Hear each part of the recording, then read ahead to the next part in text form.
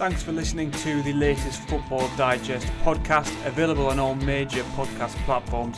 Subscribe now through Apple Podcasts, Spotify, Acast, or wherever you get your podcasts from, so you don't miss a single episode. Hello and welcome to the Daily Digest from Football Digest. I'm Ned Keating, and joining me this morning are Sam Mead and Ryan Taylor to run through some of the latest lines from the January transfer window. Ryan, as we had you on last Tuesday, we've got you on this Tuesday again. Obviously, Tuesdays are a regular day for you and your column, Taylor's Tuesday transfers. We're going to be running through again some of the lines from that today, and we're going to start, Ryan, then with Arsenal. In your column today, you mentioned about how they're looking for a midfielder with Thomas Partey and Mohamed El Nene both in action at the Africa Cup of Nations. Granit Xhaka haven't tested positive for COVID. That leaves Albert Sambi Lokonga as their only fit central midfielder, and obviously a crucial game against Tottenham coming up this weekend. Not just bragging rights at stake, but obviously trying to dent a resurgent Spurs, and obviously they're trying to kind of take Arsenal's spot in the top four at the moment. So they're in desperate need of a centre mid, and it looks like they're going to try to bring one in as much as they can before the weekend. Yeah, exactly that. I think kind of the problem Arsenal have got now is it's clear they're kind of desperate for a central midfield player. So anyone they try and get, it could prove quite difficult. Obviously, we know January is a challenging market to make signings, particularly given that most clubs leave most of their business until the summer window. But Arsenal kind of shot themselves in the foot, really. I think, obviously, they knew El Neni and Partey were off to AFCON, but I'm kind of surprised that even though he was sort of deemed surplus to requirements, that Arteta's let Maitland-Niles leave to join Roma. So you mentioned there Xhaka's COVID test. Obviously, that's something that can't be helped, but it really does leave Arsenal light on the ground in central midfield. And I know there's a lot of promise surrounding Charlie Patino, but I don't think he's quite ready yet to kind of start these matches. And obviously, with Liverpool in the Carabao Cup on Thursday, and as you mentioned, Tottenham on Sunday, you do kind of wonder whether he might maybe drop someone like Martin Odegaard into there, or even a wild card Callum Chambers holding midfield. You just don't quite know. We'll come on to some of the names that Arsenal have been linked with in a moment, but Sam, the fact that Arsenal they're going to get, obviously Granit Xhaka is going to hopefully fully recover from COVID, and then he'll eventually be back at some point.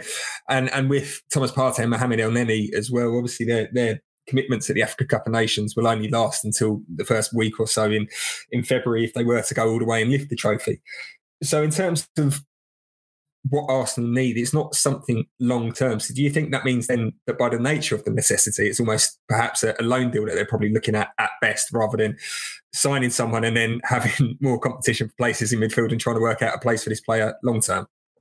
Yeah, 100%. I mean, like, they enjoyed loan success last January, didn't they, with Odegaard? So I think they have used the market well. But it's like you say, we go through the same thing with Liverpool with AFCON. Because, they lose Mane and Salah, but they're ultimately only away for a month. So, how much do you invest on someone that's going to be away for a month? Because, no one's going to give you a month loan. It'll be up until the end of the season. And then, like you say, they've got a problem for the 4 months, 5 months after that. And I don't know if you remember, there was sorry about that. I think Arteta's trying to give you a call, mate. Yeah. We've got live transfer lines coming in on this podcast, bringing you the breaking news. And I remember early on in the season when Edu came out and did an interview with Sky Sports, he was quite thorough in that they had a plan when it came to their recruitment, and the reason they signed Lokonga was because it was a long-term view, because they saw Xhaka and Partey as their two at the base of the midfield, and I don't see why they would rip that up 6 months down the line.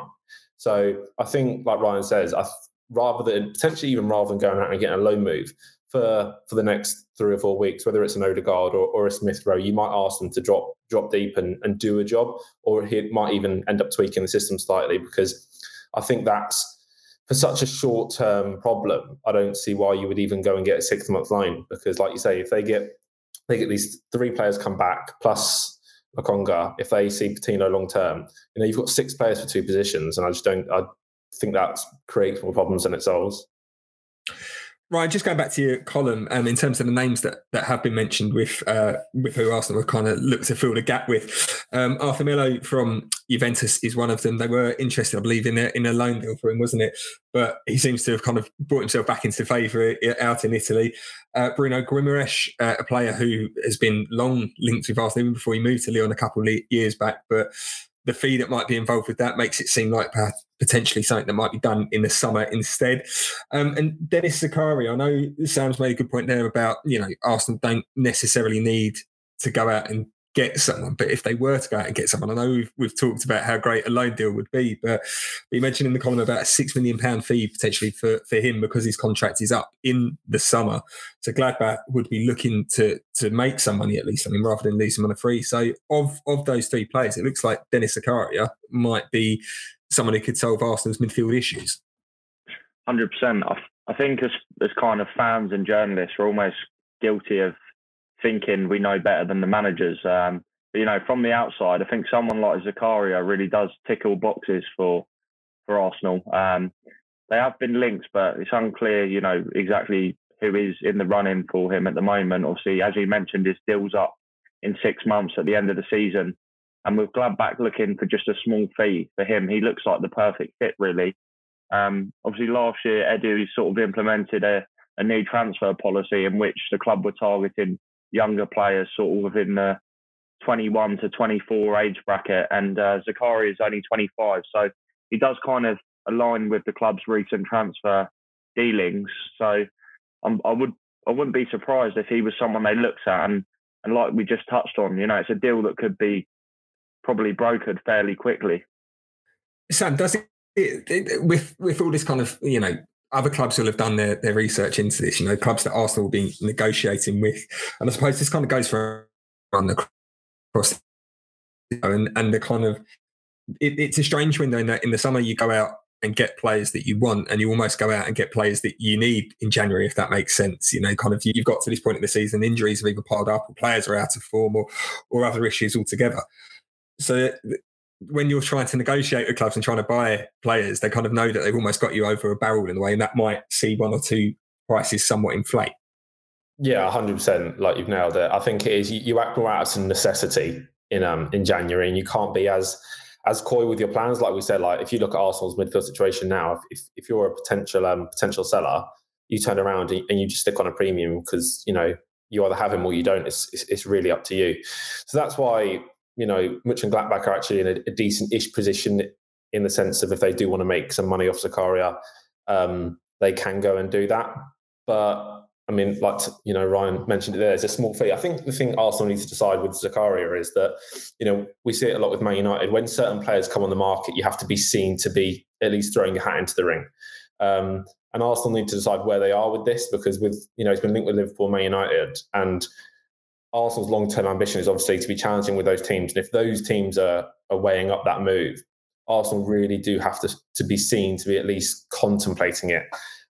Because, like Liverpool's midfield is well stacked and that sort of stuff, but they would still look at Zakaria.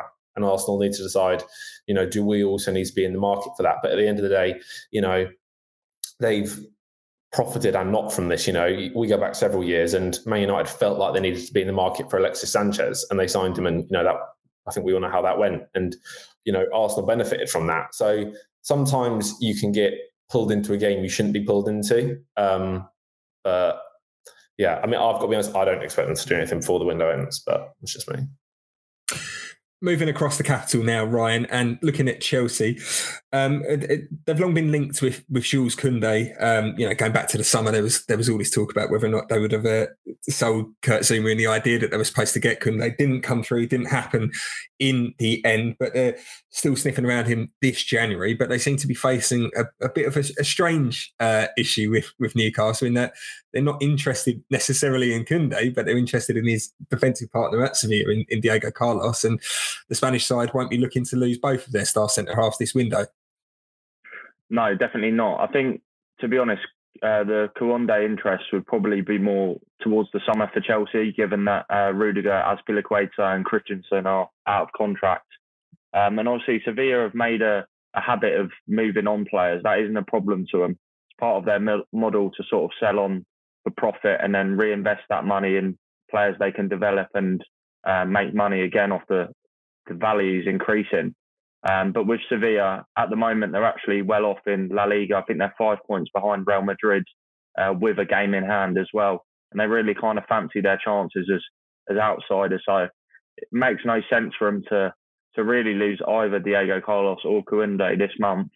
However, with the kind of money potentially being discussed with, Newcastle have in their pockets, I think Diego Carlos is around about 28. So don't think Sevilla would necessarily say no if a massive offer arrived this month. Obviously, if that was to happen, kind of decreases Chelsea's chances of landing Kounde further down the line. Although Sevilla like to sell players, obviously losing two of your best players and your first choice centre halves in the 6 months isn't something that's going to be easy to replace and resolve. Sam, with Chelsea and the kind of weird situation that they find themselves in having so many defenders out of contract. I know obviously Thiago Silva signed a new contract last week, but let's be honest, at his age, he's not really going to be the future of Chelsea's defence for much longer than probably the end of this current contract that he's just signed. But with Christensen and with Rudiger both being out of contract as well, like Chelsea do have to start now kind of almost... Disaster planning isn't the right term for it, but they do have to start thinking about the worst case scenario, don't they? And it does make you think as well, like kind of the whole structure that they've got there, that yes, Chelsea are known for being tough in negotiations, but whether or not they need to bring in reinforcements defensively this January or this summer, there's going to be potentially a big change at the back for Chelsea at some point in the next, possibly 6 months or so. Yeah, massively. I think the noise around Rudiger, if you're a Chelsea fan, isn't great. I think, he's at that age now where he thinks he's probably got one major big contract in him, and he really is going big by all accounts for the sort of wages he's looking at, and by all accounts does seem to fancy a move to Real Madrid. So I think you get to a stage where, mid-January, especially into February, we had it a bit last year with Wijnaldum. If they haven't signed, they won't be signing. So I think they do need to prepare for that. But when it comes to the Sevilla interest, I think they could play this really, really well if I was in charge of Chelsea, because I think if it comes down to a bidding war, we talk about the amount of money Newcastle have got. I have no doubt Chelsea would still win out in a bidding war if it was who wants to put more money down.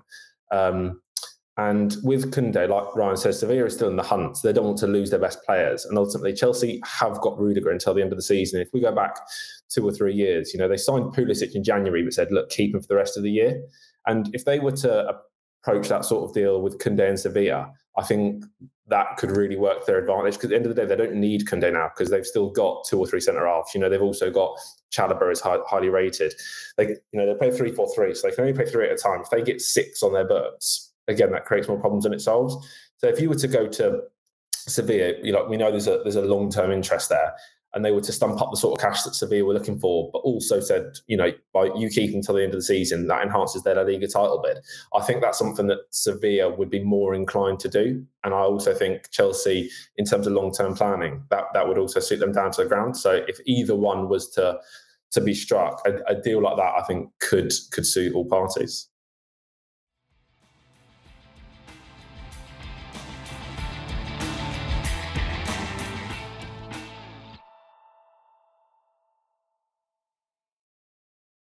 Sam, you can tell this is your first appearance on this podcast. How dare you bring logic to this episode and this show? It never happens. But sticking with Newcastle somewhat, obviously we mentioned there about they could be a fly in the ointment for this Kounde deal for Chelsea and potentially sign Diego Carlos this month. But that's where they're going to have to shop, isn't it, Ryan? In the kind of foreign market is probably the best term for it. They've looked at potentially some Premier League players. Obviously, Chris Wood has been linked, James Tarkowski as well. These guys are proven Premier League players that they know might be the right characters as well that they need for this relegation battle that they're in. But they're finding their rival Premier League clubs, and especially, probably given that Burnley are going to be a relegation rival between now and the end of the season, that they're a little bit reluctant to do business with Newcastle. Yeah, and it appears, to be honest, just from the outside looking in, the majority of Premier League clubs aren't particularly keen on doing business with Newcastle since the takeover. I think, obviously, the teams at the bottom are fearful of their immediate, future in terms of relegation and what that means. But obviously, if you look at the clubs like West Ham, as well. And even the top 6 clubs, you're not going to want to see Newcastle strengthen, particularly with all this money in their pocket. I think everyone is well aware of, the massive job there is on the owner's hands. It's not going to be a quick fix, even if there is loads of money to spend. And, spending doesn't always equate to immediate progress. But, from what we've seen so far, it does appear like, a lot of Premier League clubs would probably opt to swerve sending their players to Newcastle and strengthening them. And I think that's why we've seen Newcastle, particularly in recent weeks, sort of target the European market, because they've not really had much joy with Premier League players. Liverpool don't want to get rid of Origi. Lucas Digne doesn't want to sign for Newcastle. So you mentioned Tarkowski and Wood as well. Even the likes of Donny van der Beek and Anthony Martial. I thought Newcastle might kind of be all over exploring signing, some of United's fringe players, even Lingard, but just hasn't happened for one reason or another. Sam, when you look at the players that Newcastle are now being linked with, or the ones that are mentioned in Ryan's column today, Hugo Ekitike of Reims, Benoit Badiashile of Monaco, these are young talents. These are good young talents who could turn into be brilliant players. So the outlay might be cheap now, and it might turn out to be a masterstroke for Newcastle. But pure and simply, what they need now is, these are kids, and they're going to go into a relegation fight in a league that they're not used to. That's not what Newcastle need at this moment in time, is it? They need, I feel like I repeat myself on this podcast every day when I say it, but Newcastle need warriors that are going to dig them out of this hole that they find themselves in. They might not be there in 6 months' time, and they might not be there in 18 months as the revolution continues on Tyneside, but they need battlers who are going to dig in, week out, rather than potentially these kids who are being asked to sign up for a massive relegation fight. Yeah, massively. And obviously, if you're these players as well, that, these foreigners, if you look at, they obviously have got bright futures ahead of them. And, would you go and join a team that genuinely is at a threat of relegation? So that would obviously be in their minds as well. The difficulty, like you say, is that it says a lot. The only foreign signing they've got is a player in Kieran Trippier who does know the league. So it's clear what they are after. And I think they are, it's not tried and tested, as we like to say, when it comes to their signings if they do go abroad, because, like you said, they will come to a league. We get a lot of it with the amount of games we play and all that sort of stuff. They would have to adapt very, very quickly. So I think it's clearly not Newcastle's favoured tactic to go down throughout the next couple of weeks. But as Ryan says, there's such a reluctance from Premier League sides to deal with them that they might not have a choice. I'm surprised in a way, and we have seen that they haven't. I think rather than going to France for a signing, it may also serve them better to go to the Championship and look at players who have played in the Premier League. I know they've been linked with Solanke, for example, at Bournemouth, who has sort of started to score goals like we thought he might do. I know he didn't necessarily really cut it at the Premier League, but whether those years down in the second tier has done him some good, we don't know. But I think that almost might be a better way to go for them, because, like you say, coming over into the Premier League, having never done it before, with the situation they face, is going to be less than ideal. Moving on to Tottenham now, chaps. And Ryan, you mentioned about a non-league star who's got a trial with Spurs at the moment. Joshua Ajayi from Ramsgate, 17 goals in the 8th tier of English football so far this season. Everyone's always on the lookout for the next Jamie Vardy, aren't they? You kind of read all the stories about how these non-league talents are getting attracting attention from teams in the Premier League and a little bit below.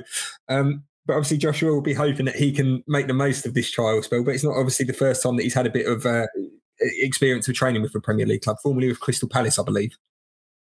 Yeah, he was, pretty much a graduate of the Palace Academy. Played a lot of football in the youth teams at Crystal Palace before he was released in 2020, but decided to go down the non-league route. And Ramsgate are actually renowned for, developing young players. The manager there is sort of the crux of his team at all, like under 21, 20. They've had 2 players in recent times. One, Rory Smith, went on trial at Aberdeen, and a year later, a guy called Jacob Mensah was taken by Palace as well. He's now at Morecambe in League One. So they play attractive football, and Joshua has been the top goal scorer at Step 4 in non-league Ryman South East Division, I believe it is.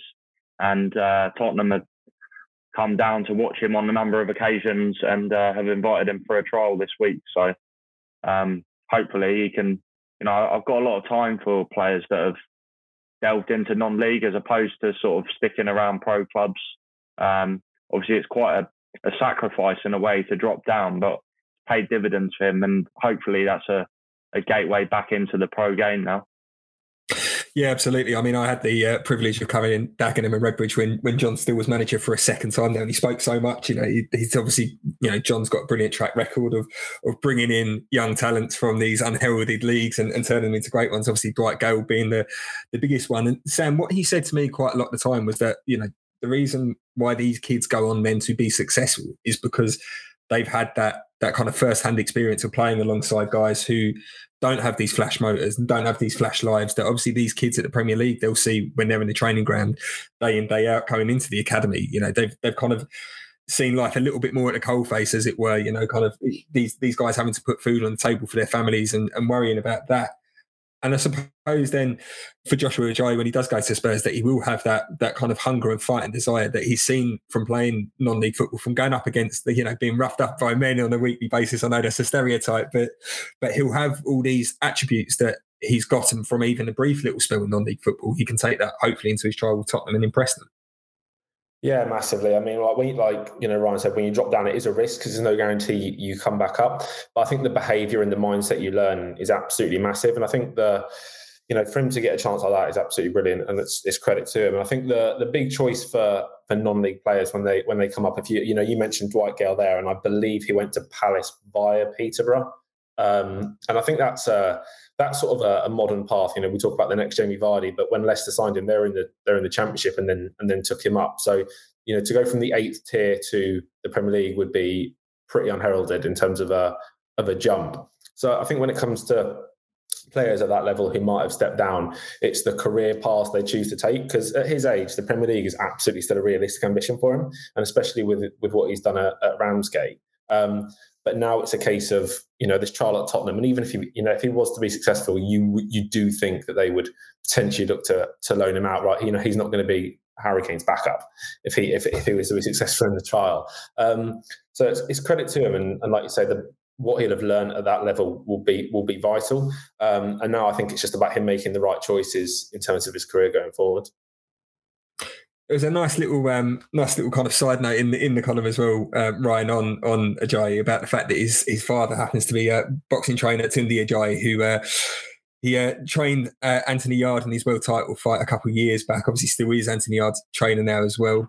So you can say that he's definitely going to have the fight installed with him. But I suppose, aside from dreadful puns being made there, that actually having someone like that, and again having experience of the boxing world, he'll have been in a gym with his old man and kind of watched him train his fighters. That discipline from that sport as well will possibly help him when it comes to again trying to impress Tottenham on this trial.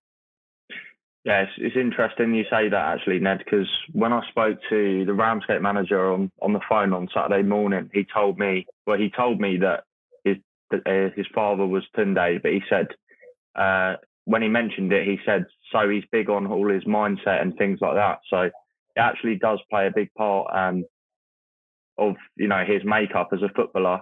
Kounde he's an interesting character actually, but one of the big things that he can't be discredited for is the self-belief that he's installed in Anthony Yard. The fight he had with Kovalev in 2019, Yard was a massive underdog, and it was probably the world title shot was probably a bit too soon in his career, but they're full of belief, and Kounde is a good father figure to have in Joshua's corner in terms of installing that self-belief and belief and motivating. And after a setback at Crystal Palace, it clearly hasn't damaged his mindset, and I think it's only going to bode well having that kind of figure behind him.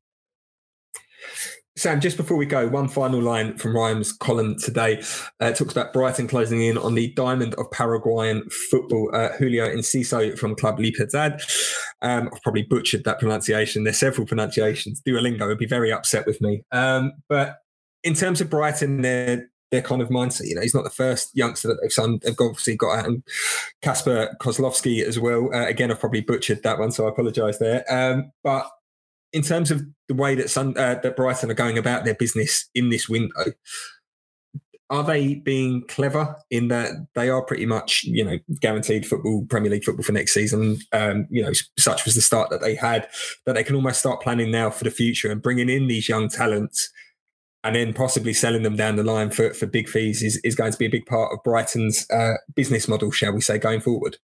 Yeah, I mean, like you said, they did that with Ben White to an extent, didn't they? I know he was their player as a kid, but that they are ultimately going to be that type of club. And like I said, Graham Potter's done a great job down there, and he's put them in a position where they can probably have a luxury that they haven't had in previous seasons. So absolutely, if they get to themselves where they can take a gamble or two in the transfer market, they probably weren't at that stage. In January's gone by, they had to get the recruitment right because they needed a little pick me up for the second half of the season.